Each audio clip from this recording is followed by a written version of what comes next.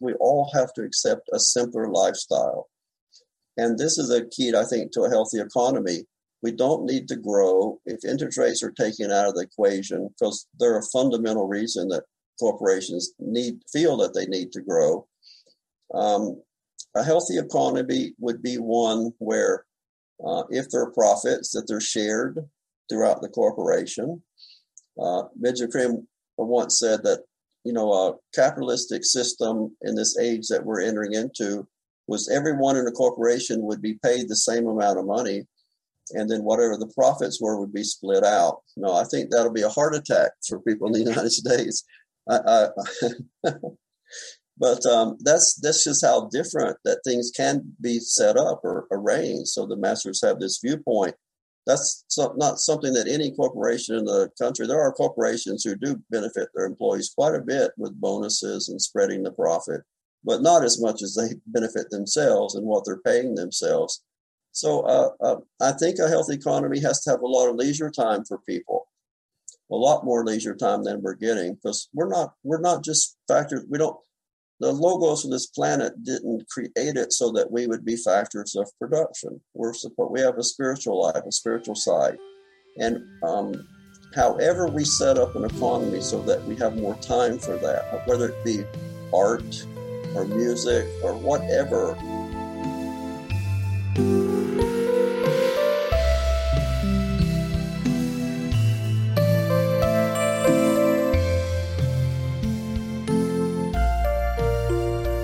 And that is a foretaste of this episode of the Planetary Makeover Show. In response to the heartfelt voices of an awakening humanity, we have evidence that divine help is at hand to work with us to create a hopeful future. Hello, everyone. I'm your host, David Mina.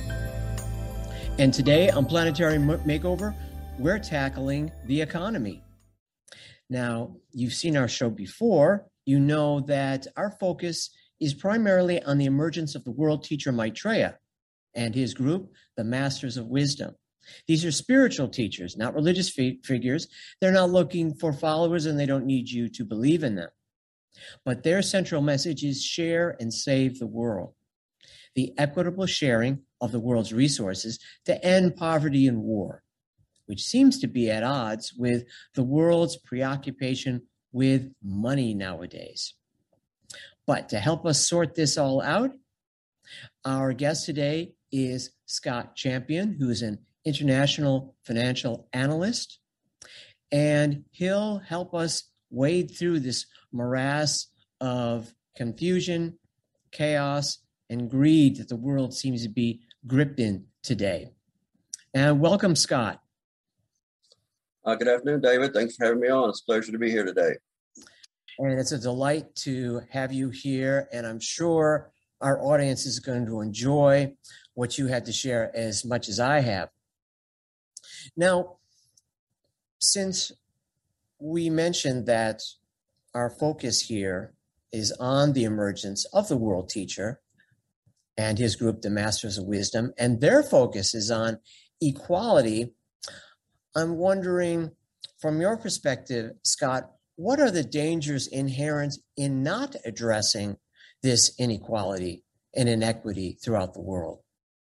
Well, on a country level, if there's this tremendous inequality that you do see in almost every country in the world today, eventually the people are going to rebel and rise up, revolt, and you can get into overthrow of governments. It becomes very messy, it becomes very extreme, be a lot of killing. The country to country, if one country begins to suffer too much, if they're subjugated too much by other countries, you'll also get the rise up. And of course, that's very dangerous these days because countries have nuclear weapons. A lot of countries have nuclear weapons, more than admit to it.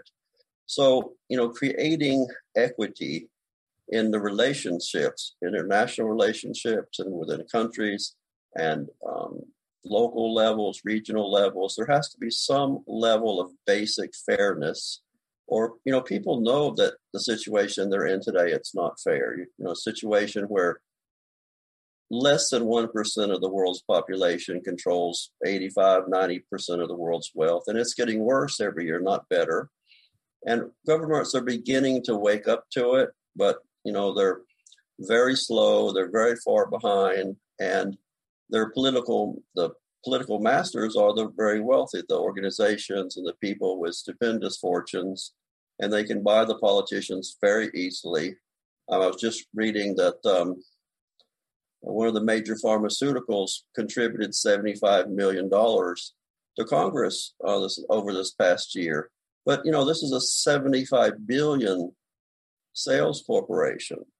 So they really were able to influence Congress at a high level with a very tiny amount of money for them. And this, for instance, is why we pay so much more for our pharmaceuticals than they do in the rest of the world. Tremendously much more we pay in this country than the rest of the world. And this is what having money buys you. You can buy the political process. And that's been going on for decades, very seriously in the United States, and I'm sure in many other countries as well. So a minority of the world's population is using a majority of the resources and wasting much of it and throwing greed into the mix as well. So given that, what would you say that true economic justice would look like? Well, the Maitreya and the masters, they're going to tell us that we have to share the world's resources. This is fundamental, one, to not only having a healthy planet, but it's also fundamental that we don't destroy everyone in a global thermonuclear war, because that's where we're headed if we don't share the resources. Ultimately, we're going to get to that point. And you can see some of it today, working out between Russia and Ukraine and the West pumping in weapons. And this situation could certainly become extremely more volatile than it is at present. So to share the resources of the world, I talked to Benjamin Creme, who was a primary spokesman for Maitreya's, wrote many books on the subject and spent 36 years of his life traveling the world, announcing the existence and emergence of the world teacher. In a conversation I had with him 6 or 7 years ago, he said the masters see that there's 9 economic plans that would work, where the resources of the world could be shared equitably. And the reason to share, let me just go back a second. Maitreya would say an economy that's 70% socialism and 30% capitalism, it will do the most good for the most number of people. And that's his aim. His aim's not to create the most good for that 0.001. Often hear about 0.1%, but that really is 0.001. It's not 1/100, it's 1/1000. And those 1/1000 in the world, they basically have almost everything.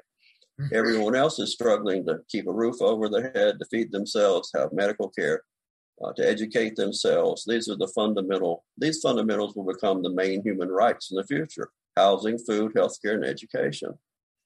And he'll show us how to do that. But it'll be flexible. Like the countries, no one has to choose. The countries will decide for themselves.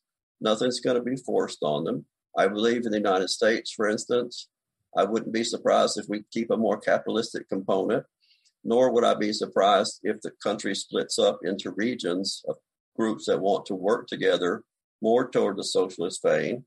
I can see some regions of the country that are probably not as well educated. They tend to be behind in the movements that begin in the country. Most movements in this country now begin on the West Coast and come across. But we have regions of the country that are still decades behind the Western states. So nothing is going to be forced on anyone. That's important. Human free will cannot be infringed. But with the masters being in the world, there'll be a voice for everyone. Because right now, the very wealthy, they control the media, all of it. They control the broadcast networks. They control the cable channels. They control the newspapers. What we do get in alternative news these days, it's very difficult to understand what's true and what's not. And including in normal news, is also getting more and more difficult to understand where truth is. But the masters, they are truth itself. And so when they say something, this is the way it will be. And I believe a substantial, at least half the world's going to get behind them very quickly. And there's never been a time in history when half of the population of the world was standing behind a group of ideas or ideals that'll be laid in front of us, that if you really want to save yourselves and save the planet, this is the direction we have to go. And this all makes so much sense, Scott. Why are we still hoarding and wasting resources, mostly here in the West? Well, I think fundamental to capitalism is greed. I mean, I don't know how you reduce it down to anything more than that. Market forces, which Maitreya has called the forces of evil, well, they are fundamentally about greed, that people just cannot seem to get enough.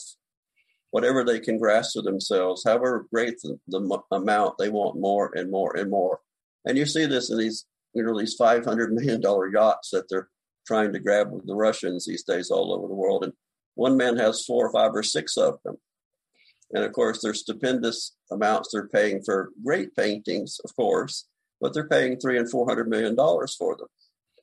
And so, they've got so much money, they don't really know what to do with it. I mean, that's the fact. They buy trophy properties all over the world, but even that's only 100 million. What do you do when you're trying to deal with billions and billions and billions?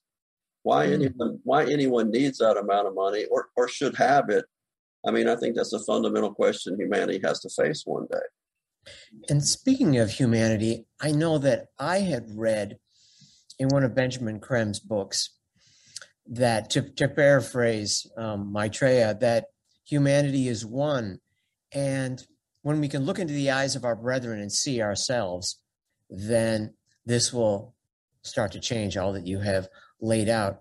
And you mentioned something important here, Scott, market forces. And I'm wondering what role they had to play. Is there anything positive, and what is the negative aspect? I know you said that Maitreya had mentioned that they're evil because they have inequality built into them. How do we get to this point? Well, I think the biggest problem with market forces is they don't have any social consciousness. They don't care about people. They don't care about the planet. I always think of it as a gigantic metal press that stamps into a balloon and just cuts a piece. And whatever gets in the way, whether it's a human leg or foot or arm or the health of the planet, it doesn't matter. It just keeps stamping out profits. That's what it does. That's what it's designed to do. It doesn't think about resources as in that they need care. Human beings need these. They need housing, food, healthcare, and education. It's universal rights. They just look at making maximum profits and to heck with everything else. So greed is fundamental to that thinking. Capitalism itself, the reason Maitreya says you have to have 2 wheels to make a cart go, some socialism and some capitalism is very dynamic. And it's flexible, it's fluid, it's able to adapt. It gives us these great technologies, which we quickly enslave ourselves to voluntarily in many cases. But it has evolutionary potential. It's not static. One of the great failures of the old Soviet Union, which was really not communism, but it was state capitalism, is they lacked the freedom. They lacked the movement. It was incredibly static. So in the West, we have great freedom, great mobility, and tremendous flexibility in our economic system to adapt. So that's the positive side of it. But the negative side of it is, in the past 50 years, labor in the United States has lost $50 trillion to capital. Labor's share of the economy and income has gone like this, and that 0.001 or 1% has gone like this. The gap is $50 trillion, about $2.5 trillion per year now. And, when people are struggling so hard to just get by, just to have a little apartment and car and some food and, basic things, they struggle and they fall in debt. While the other people at the 0.001, they have everything. They live like gods, basically. They don't even have little private jets anymore. They have 747s. It's gotten so extreme.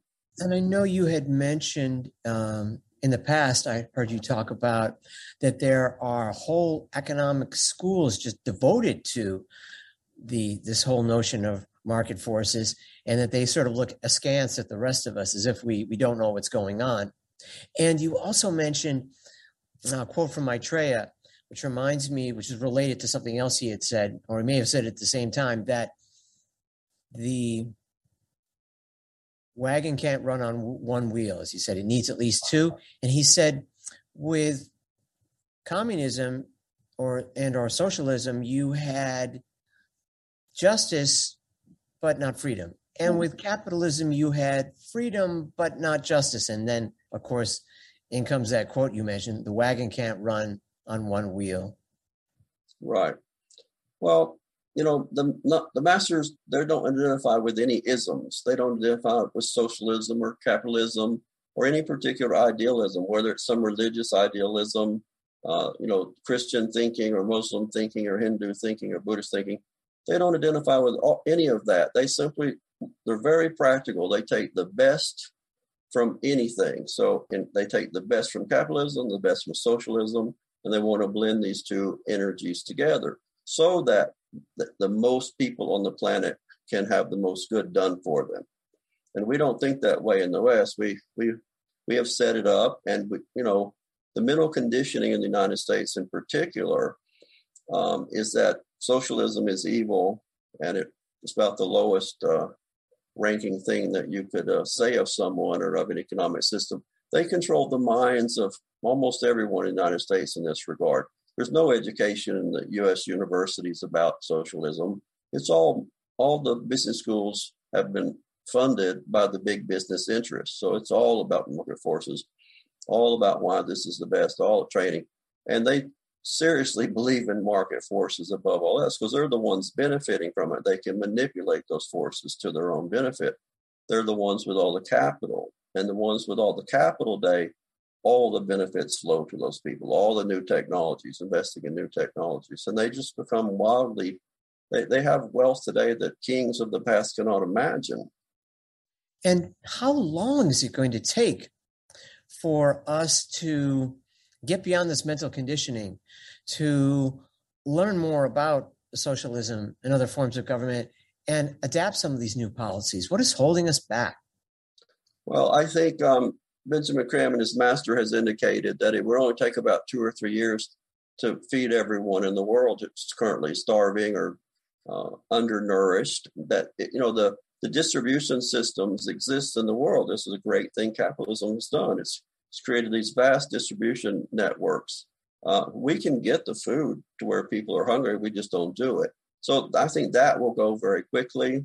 I think some people will have to die out, people who have been conditioned so long for 40, 50, 60, 70 years, people like myself, they're elderly. It's hard to change your ideals and your ideas. And I think they may have trouble embracing these new ideas. I think many of the young people will not have much trouble embracing them. They'll be a very powerful force. But I also think that when people see that the masters mean no harm, that things will actually go better because of that. That, they'll say, well, things are, let's say we have a big crash, economic or financial crash. And they say, well, why not try it? Maybe it'll work out.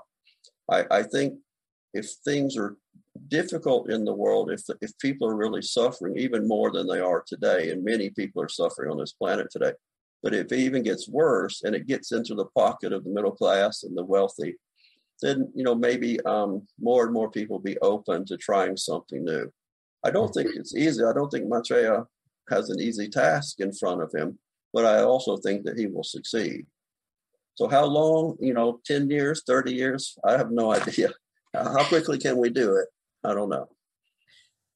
You remind me, too, of another quote from Benjamin Graham, that author, esotericist, and artist who we've been talking about. He had said that an open mind is one of the rarest things on the planet. And everybody thinks they have an open mind, but what do we do in a new concept like the ones you're introducing to us today, which in a lot of ways aren't new, but we haven't been paying attention? What do we do when these are introduced to us? We run it by what we already know. If it agrees, we let it in. If not, we kick it out. We don't even stop to ask, well, Scott, I don't have a frame of reference for that. Could you go into that further? Which I'm sure you'd be happy to do. So Mr. Kremet said, this is part of the reason we progress so slowly. And if you think back 60 years, when they thought by now we'd have flying cars and we'd have gone to Jupiter, they'd be really disappointed where we are at. Now, and speaking of where we are at, you mentioned the political system and how it doesn't take a lot of money, really, to buy a lot of politicians because these huge corporations have so much money to begin with. They spread it around. They can make quite an impact on the whole political system.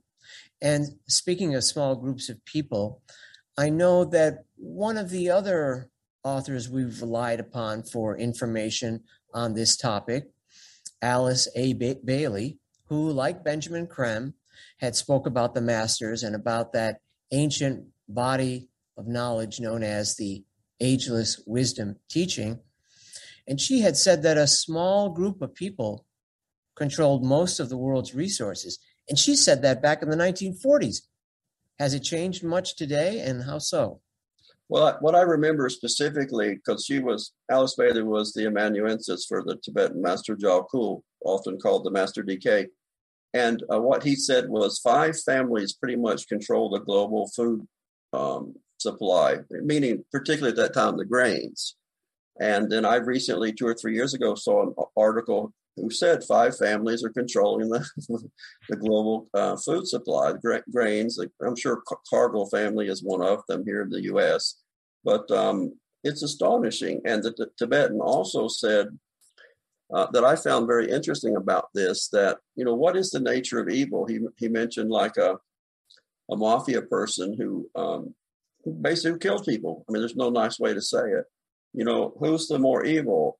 Someone like that who will eventually in a later life mature and stop that type of behavior, or the people who are controlling the global grain trade and denying that food to many, many millions, if not a billion of people in the world. So where is the real evil?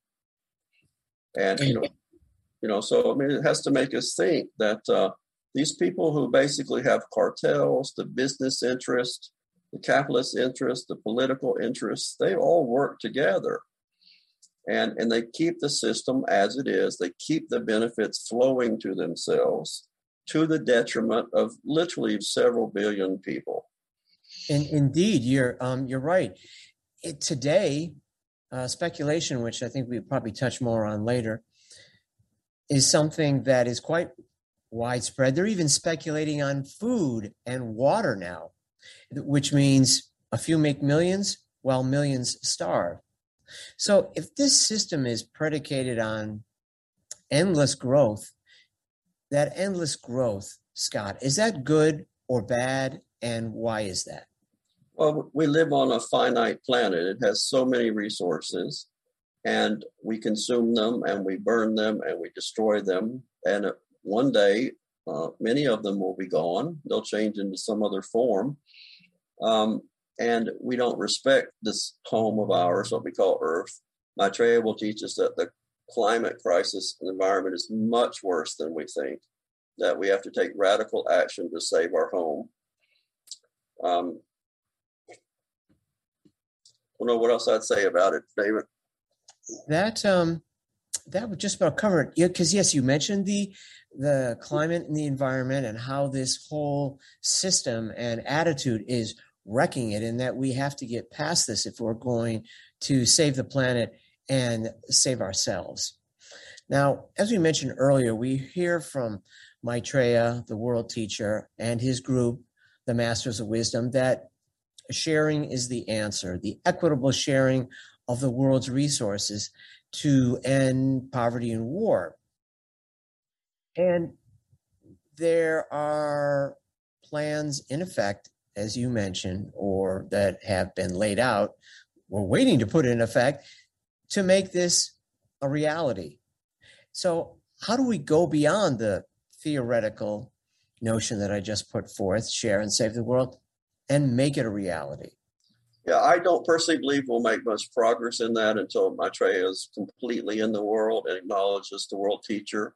And he has the ability to give us an experience to pretty much remove all doubt from certainly a number of billions of people. Those plans, I believe, were never made public because this 0.001% of the world that basically has the world in its grip. I believe they would undermine that. Had they been released in 1985, they would have had all this time to undermine those plans. And they're very good at it. So people being born, they would hear how evil this is, this thinking is. It would be very difficult to overcome. So the masters will lay this in front of us, I think, in a time of probably great difficulty, probably a stock market crash or economic crash of a magnitude maybe we've never experienced, that somehow, since late 1980s when Greenspan bailed out the stock market in 1987, they continue to do the same thing every time there's a crisis. They just print massive amounts of money and push it into the banking system. It goes into speculation, and they just make those people richer and richer and richer. They never pay the price for their speculations. Maitreya has said that, speculation is a great evil, and it's certainly destroying the world. It takes over the human mind even. It becomes the be-all and end-all of life. We've gotten so far away from what life really is about because we're just factors of production, resources to be used so people make more money. We're going to be shown a completely different type of life. Maitreya has said, let me show you a time when no 2 days are alike. Life can be so much better than what we all have today and the way we live it, because the crush on human beings to provide for themselves, to keep the roof, food, the basics, water, utilities, transportation, education, to provide these for ourselves, it's very difficult. There's probably 1.5 billion people on this planet that cannot really do it at all. They're living in metal sheds and lean-tos all over the world, these great slums and these huge cities. It's horrible while people are living this other life. If we reroute that wealth and those resources down to where it's needed, a lot of progress would be made. When Maitreya talks about sharing the resources, people get afraid that it means that he's going to come after our savings account or our 401k. But he doesn't mean this at all. It's not going to be an attack on private property.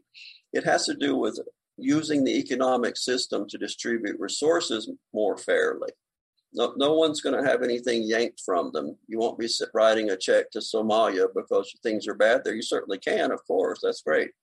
But it's not a personal sacrifice in the way people normally think about sharing, which is a spiritual sacrifice, really, when people really share what they have extra with those in need. But it's just like capitalism today is a system, and there's basically no real socialism in the world, so you can't point to it. But any system can be restructured so that the benefits flow more equitably to everyone. The game is not to make everyone completely equal in the economic sense. I don't believe that's what's going to happen, or not for maybe 100 years or 200 years.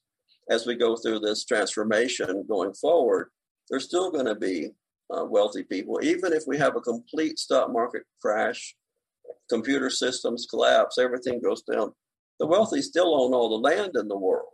They're still going to be wealthy. But what we have today is this digital wealth. There's not any real substance to it. It's just cyber wealth. It's just zeros after some numbers. And of course, they can turn it into something physical. But for the most part, these stocks that they own, these trillions of dollars, it's really just an accounting mechanism that shows how much they're worth, however many shares times the share price. It's not, nothing real can be lost in a collapse or any type of economic collapse. Everything real, the factories, the cars, the housing, the land, the trees, the agriculture, everything is still there. Water, it's all still there. So what we will lose really is probably our glamour or our emotional attachment to this digital wealth that we all seek. We see that as the way to solve our problems if we can just get more of it. Well, the other way to solve those problems is through a system that treats everybody more equitably and makes sure everybody has these things as a universal right. There's so much fear in people to provide for themselves today. They're doing everything imaginable. And also, never in any time in its history has the rich paraded its wealth before the poor like they do today. Everyone's on these private jets, and all these influencers are showing this fabulous life that they have. And many, many times it's an illusion anyway. But, the normal person can't figure out why these people have private jets and they can't afford to keep a 15-year-old car running. This has got to stop. Yes, and in our current system, as you said, there are millions worldwide, even billions of people who know under the current system, they'll never have any of that. Drives people into despair, into self-destruction, into crime, into drugs, anything to alleviate that pain. And I know you had mentioned the wealthy and the speculation. I think it was Maitreya, the world teacher, or Benjamin Creme, or both, talking about how there's very little real goods that change hands in that market. It's all buy, sell on the phone all day.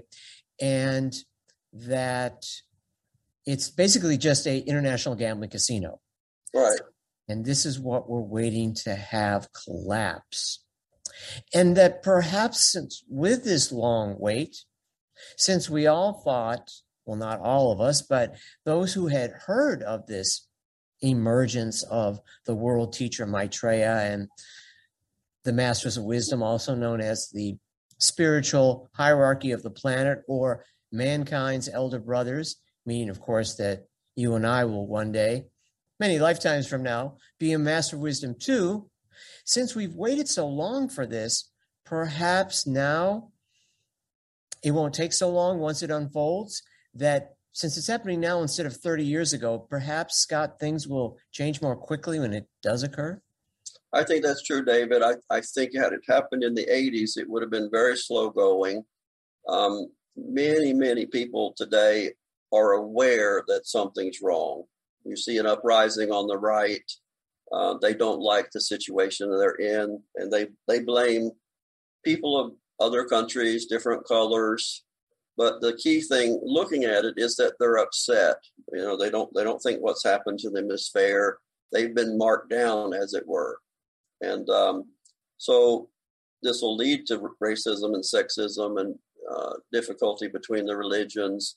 But I'm completely in agreement. It has to go this route in order to change. I think it will go more quickly simply because more people are aware that they're probably fed up with seeing all this wealth displayed in front of them, for one thing. I think that will backfire on everyone. And whether people are on the right or the left, a great many people know that something's wrong. They just don't see how to solve it. They don't see any hope in solving it. We all know, almost everyone on this planet that's honest with themselves know we have a huge environmental situation. But no one really sees how to solve it. There's no the fossil fuels are embedded in our lives today. There doesn't appear to be any easy substitute. Just 84% of all energy consumption is fossil fuels. And they've made a lot of progress. They'll continue to make a lot of progress. But as long as we keep using them, the environment's going to keep deteriorating. So many people see the problems, but finding that solution really seems outside of human grasp. And you mentioned energy. You made me think of something else that the author and artist and esotericist Benjamin Creme had spoke of. And I think that Maitreya may have touched upon it from time to time as well, is clean energy, green energy, we like to call it these days. And to give an example, nuclear fusion instead of nuclear fission, and that we could substitute that and it would be safe. And likewise for some of the other forms of energy. For instance, we have an oil spill, it's a disaster. If we have a sun spill, it's a great day. Mm-hmm. But to bring this back to the personal and America's lack of understanding of some of what you're describing because of a lack of education, have you or anyone close to you had direct experience with socialism, and what did that look like? Well, my wife grew up in a socialist country, and I found it fascinating because we don't really know much about it in the West. And I'll just give you two or three things. People didn't worry about their pension because it was guaranteed by the state. You worked. If you were smart enough to get into university, everything was taken care of. You had a place to live. Your school was paid for, your books were paid for, your food was paid for. You were really taken care of. And if you say that you're a worker, everyone had a job. If you were a worker, you got pregnant, you were mandated to spend about 2.5 years with that child. Your job was protected. You had it to come back to, but they invested in that relationship, the mother-child relationship, for 2.5 years. I mean, that's in this country, 6 weeks is considered, an extraordinary time to receive before you got to go back to work. So there are many things that they did better than we did. They didn't have starving people. Everyone had access to food. And it's not to say that there were not tremendous problems with that system, because it had a socialist component, but on the money side, it was state capitalism. Mr. Krim used to say that. Really, it was state capitalism. But true socialism or true communism has never been attempted. The closest to it is probably the Scandinavian countries, which routinely come in all the polls as the happiest countries on earth. And even they're only about 45% socialist, Mr. Krim told me, where the United States is about 5%. So what we need, it would appear, Scott, is some sort of synthesis, as we're seeing the beginnings of in America today, instead of socialism over here and capitalism over there, sort of democratic socialism and social democracy. Well, we have socialism. It's just for the corporations. I mean that seriously.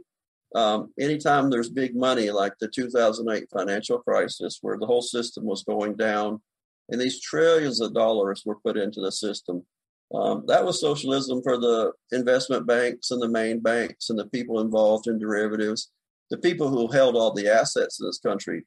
And even though it appeared that the people got a lot of money, the truth was that's just so they could keep up their car payments and their house payments. And so all the people at the top, nothing really changed for them. It came very close. The money markets, 3 trillion money markets, came so close to failing without those bailouts. But see, they came. So the wealthy continued. That's just pure socialism. But people in this country don't understand. They grew up in public education.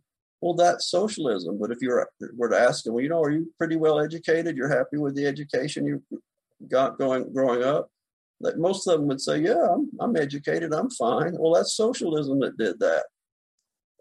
And yet, if you mention it, they'll have a meltdown. Yeah, I know. Since we're talking about corporations, we hear a lot today about the malfeasance of corporations. What good are they doing besides making profits? Well, I think they're doing a surprising lot of good in some ways. Without naming the company, I recently went to work for a corporation, a large corporation. I was astonished at how much they emphasize right relationship. No matter what a person declares themselves to be in this company, you have to respect it or you're gone. So I realized that, the young people are going through, quite an explosion of identity and how they declare themselves. And this particular corporation is completely behind it. And, you'll be drummed out of the workforce if you don't get in line and respect these other people. You cannot attack someone. You cannot say anything negative about them. You can't bring your religion up, say it violates your religion. You have to toe the company line on this. But to toe the company line, in my point of view, it's just having respect for each person. It is an early exhibition of right human relations that I think, which this age before us, the Tibetan Master Jalkul had said the Christ is going to construct the new age on the superstructure of right human relations as laid down by the Buddha. So, we're getting to see this in places. The old people, old forces, they're going to struggle with it. But, we're going into a new time, a new age, new energies. I think the young people will probably take it to places that we can't even imagine today. And it's an inclusive time. It's a time of unity and synthesis. This extreme individuality that came out of this previous few hundred years, or a couple thousand years, is going to be dying away. And that's extraordinary. I had some experience with that too. I worked for a company which will remain nameless, and it honored all types of groups. And when I got harassed and didn't report it, I got called into the office for not reporting being harassed. Whereas in the past, of course, you just had to live with it. Now that we've established that corporations aren't always the boogeyman, and that there is some of these principles creeping into the economic fields, I was wondering, as far as this inequality and the possession of resources and the extreme inequality in sharing, how can we get to this system of sharing that we've been describing and out of the morass that we're in currently? Well, there's many people who believe, Benjamin Chris Master always said we're going to have a financial collapse that will lead to an economic collapse. And it has to be, obviously, it must be orders of magnitude larger than 1987, 2000, 2008, and the recent 2020 collapse with COVID. So I assume that it will come out of a situation that's very difficult. It may be a loss of a great deal of this digital wealth, and people will be lost. They'll be looking for answers. How do we go forward? It's just my guess is that will be the time Maitreya will come forward, when people are looking for answers, and quickly enough that we don't go back to the old ways, because people who lost everything, they're going to be insisting that they get it restored to them. So in other words, the people that have money now and are controlling the resources the most, they would be willing to help out, for instance, eliminate poverty and hunger, if they get paid for all these resources they've been hoarding. Well, maybe in some ways, much of what they have today is lost, and it suddenly becomes out of their hands.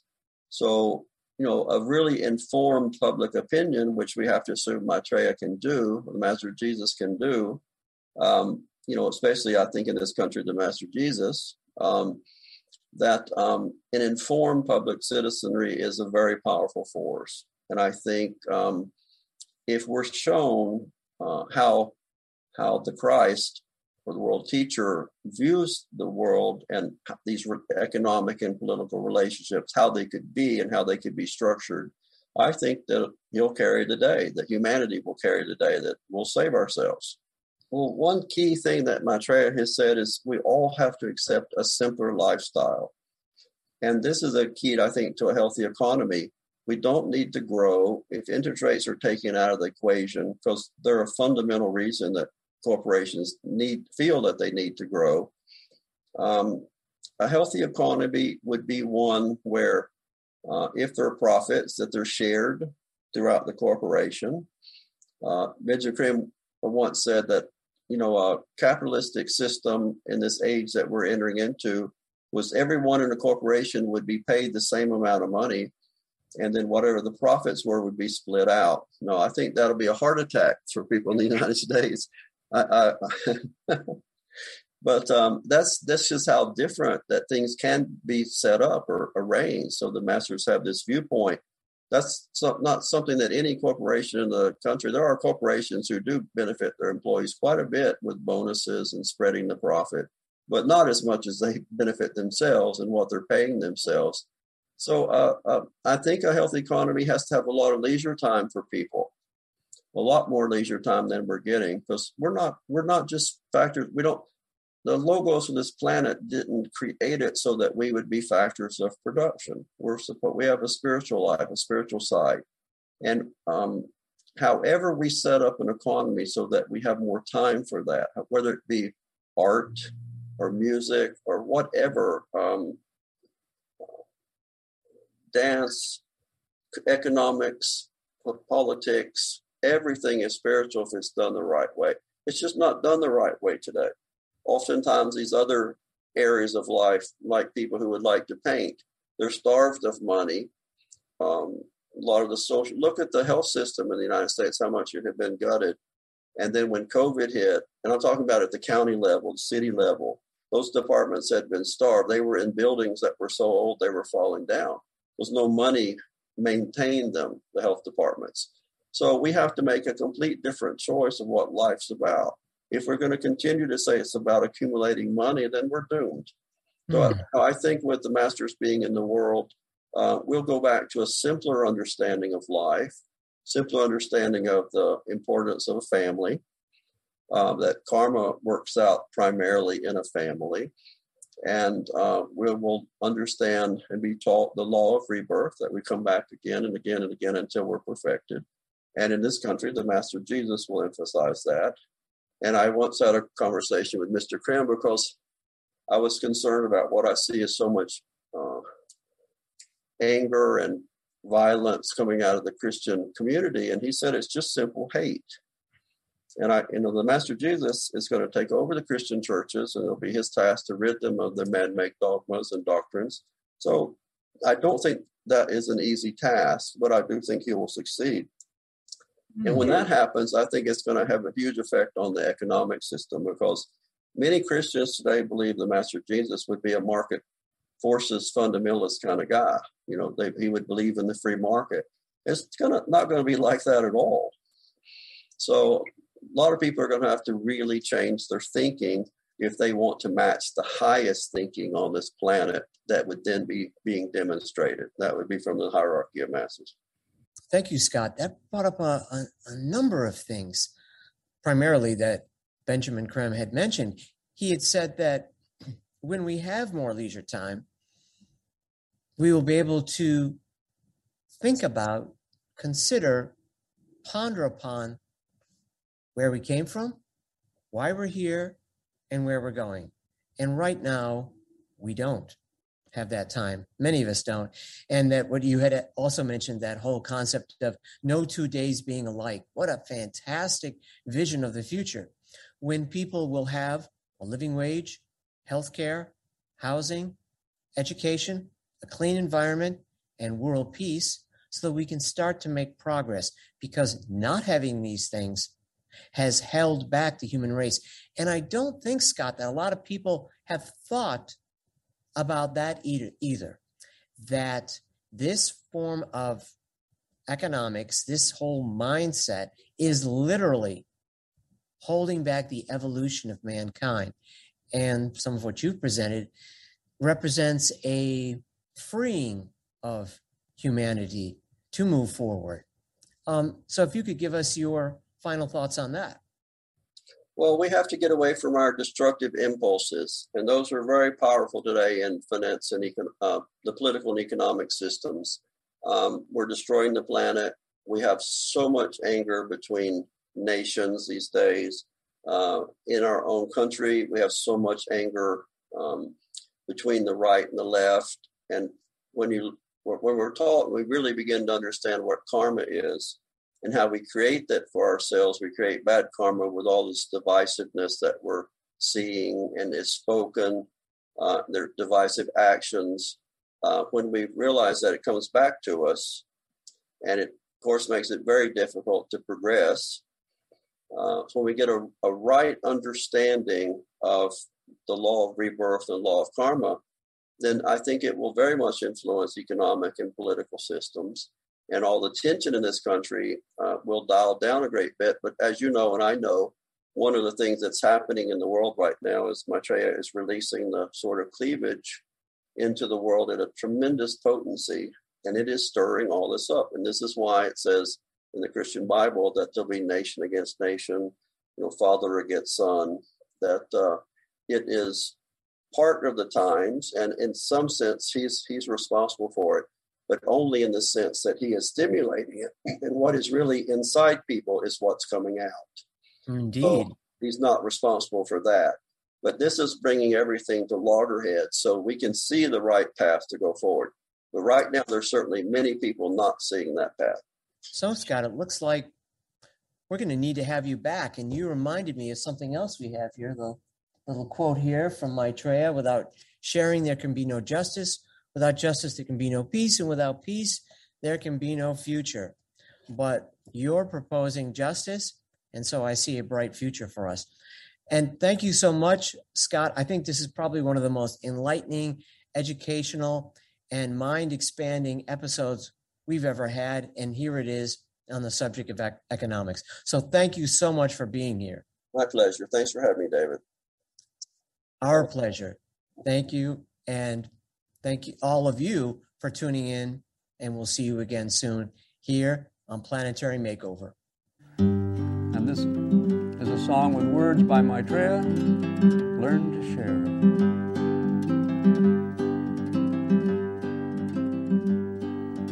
How can you be content with the molds within which you now live, when millions starve and die in squalor,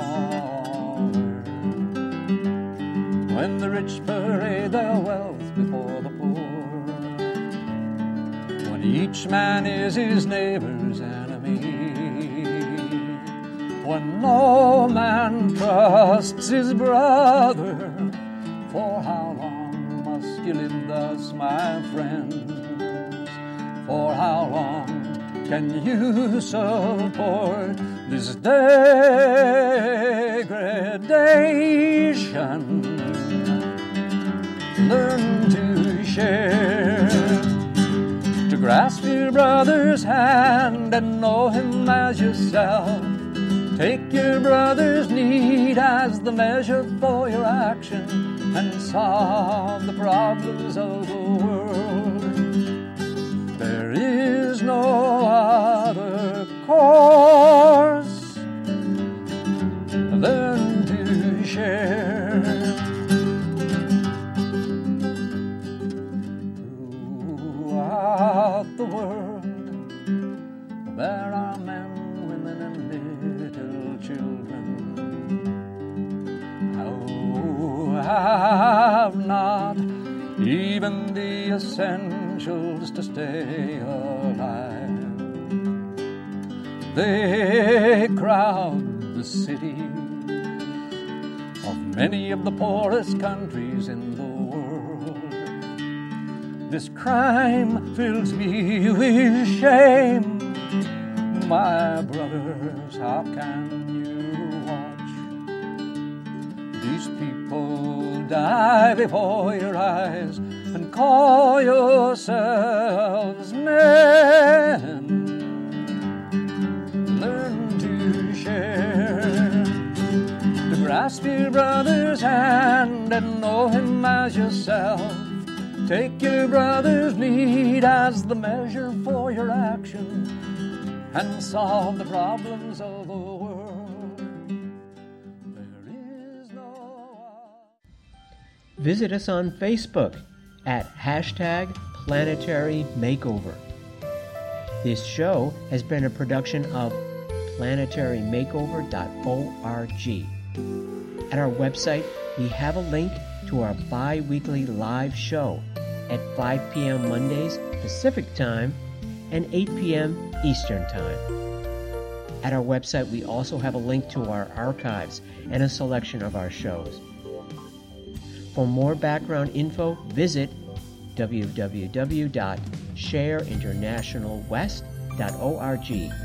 That's shareinternational-west.org. For related books and DVDs and CDs by Benjamin Creme on the emergence of Maitreya, the world teacher, please go to share-ecart.com. That's share-ecart.com. We also invite you to watch another show that we really love, entitled What in the World is Happening? And that show, which you don't want to miss, is produced by Share International Canada. And it airs every second and fourth Saturday at 11 a.m. Pacific Time and 2 p.m. Eastern Time. The link to check it out is share-international.ca or visit the Share International Canada Facebook page.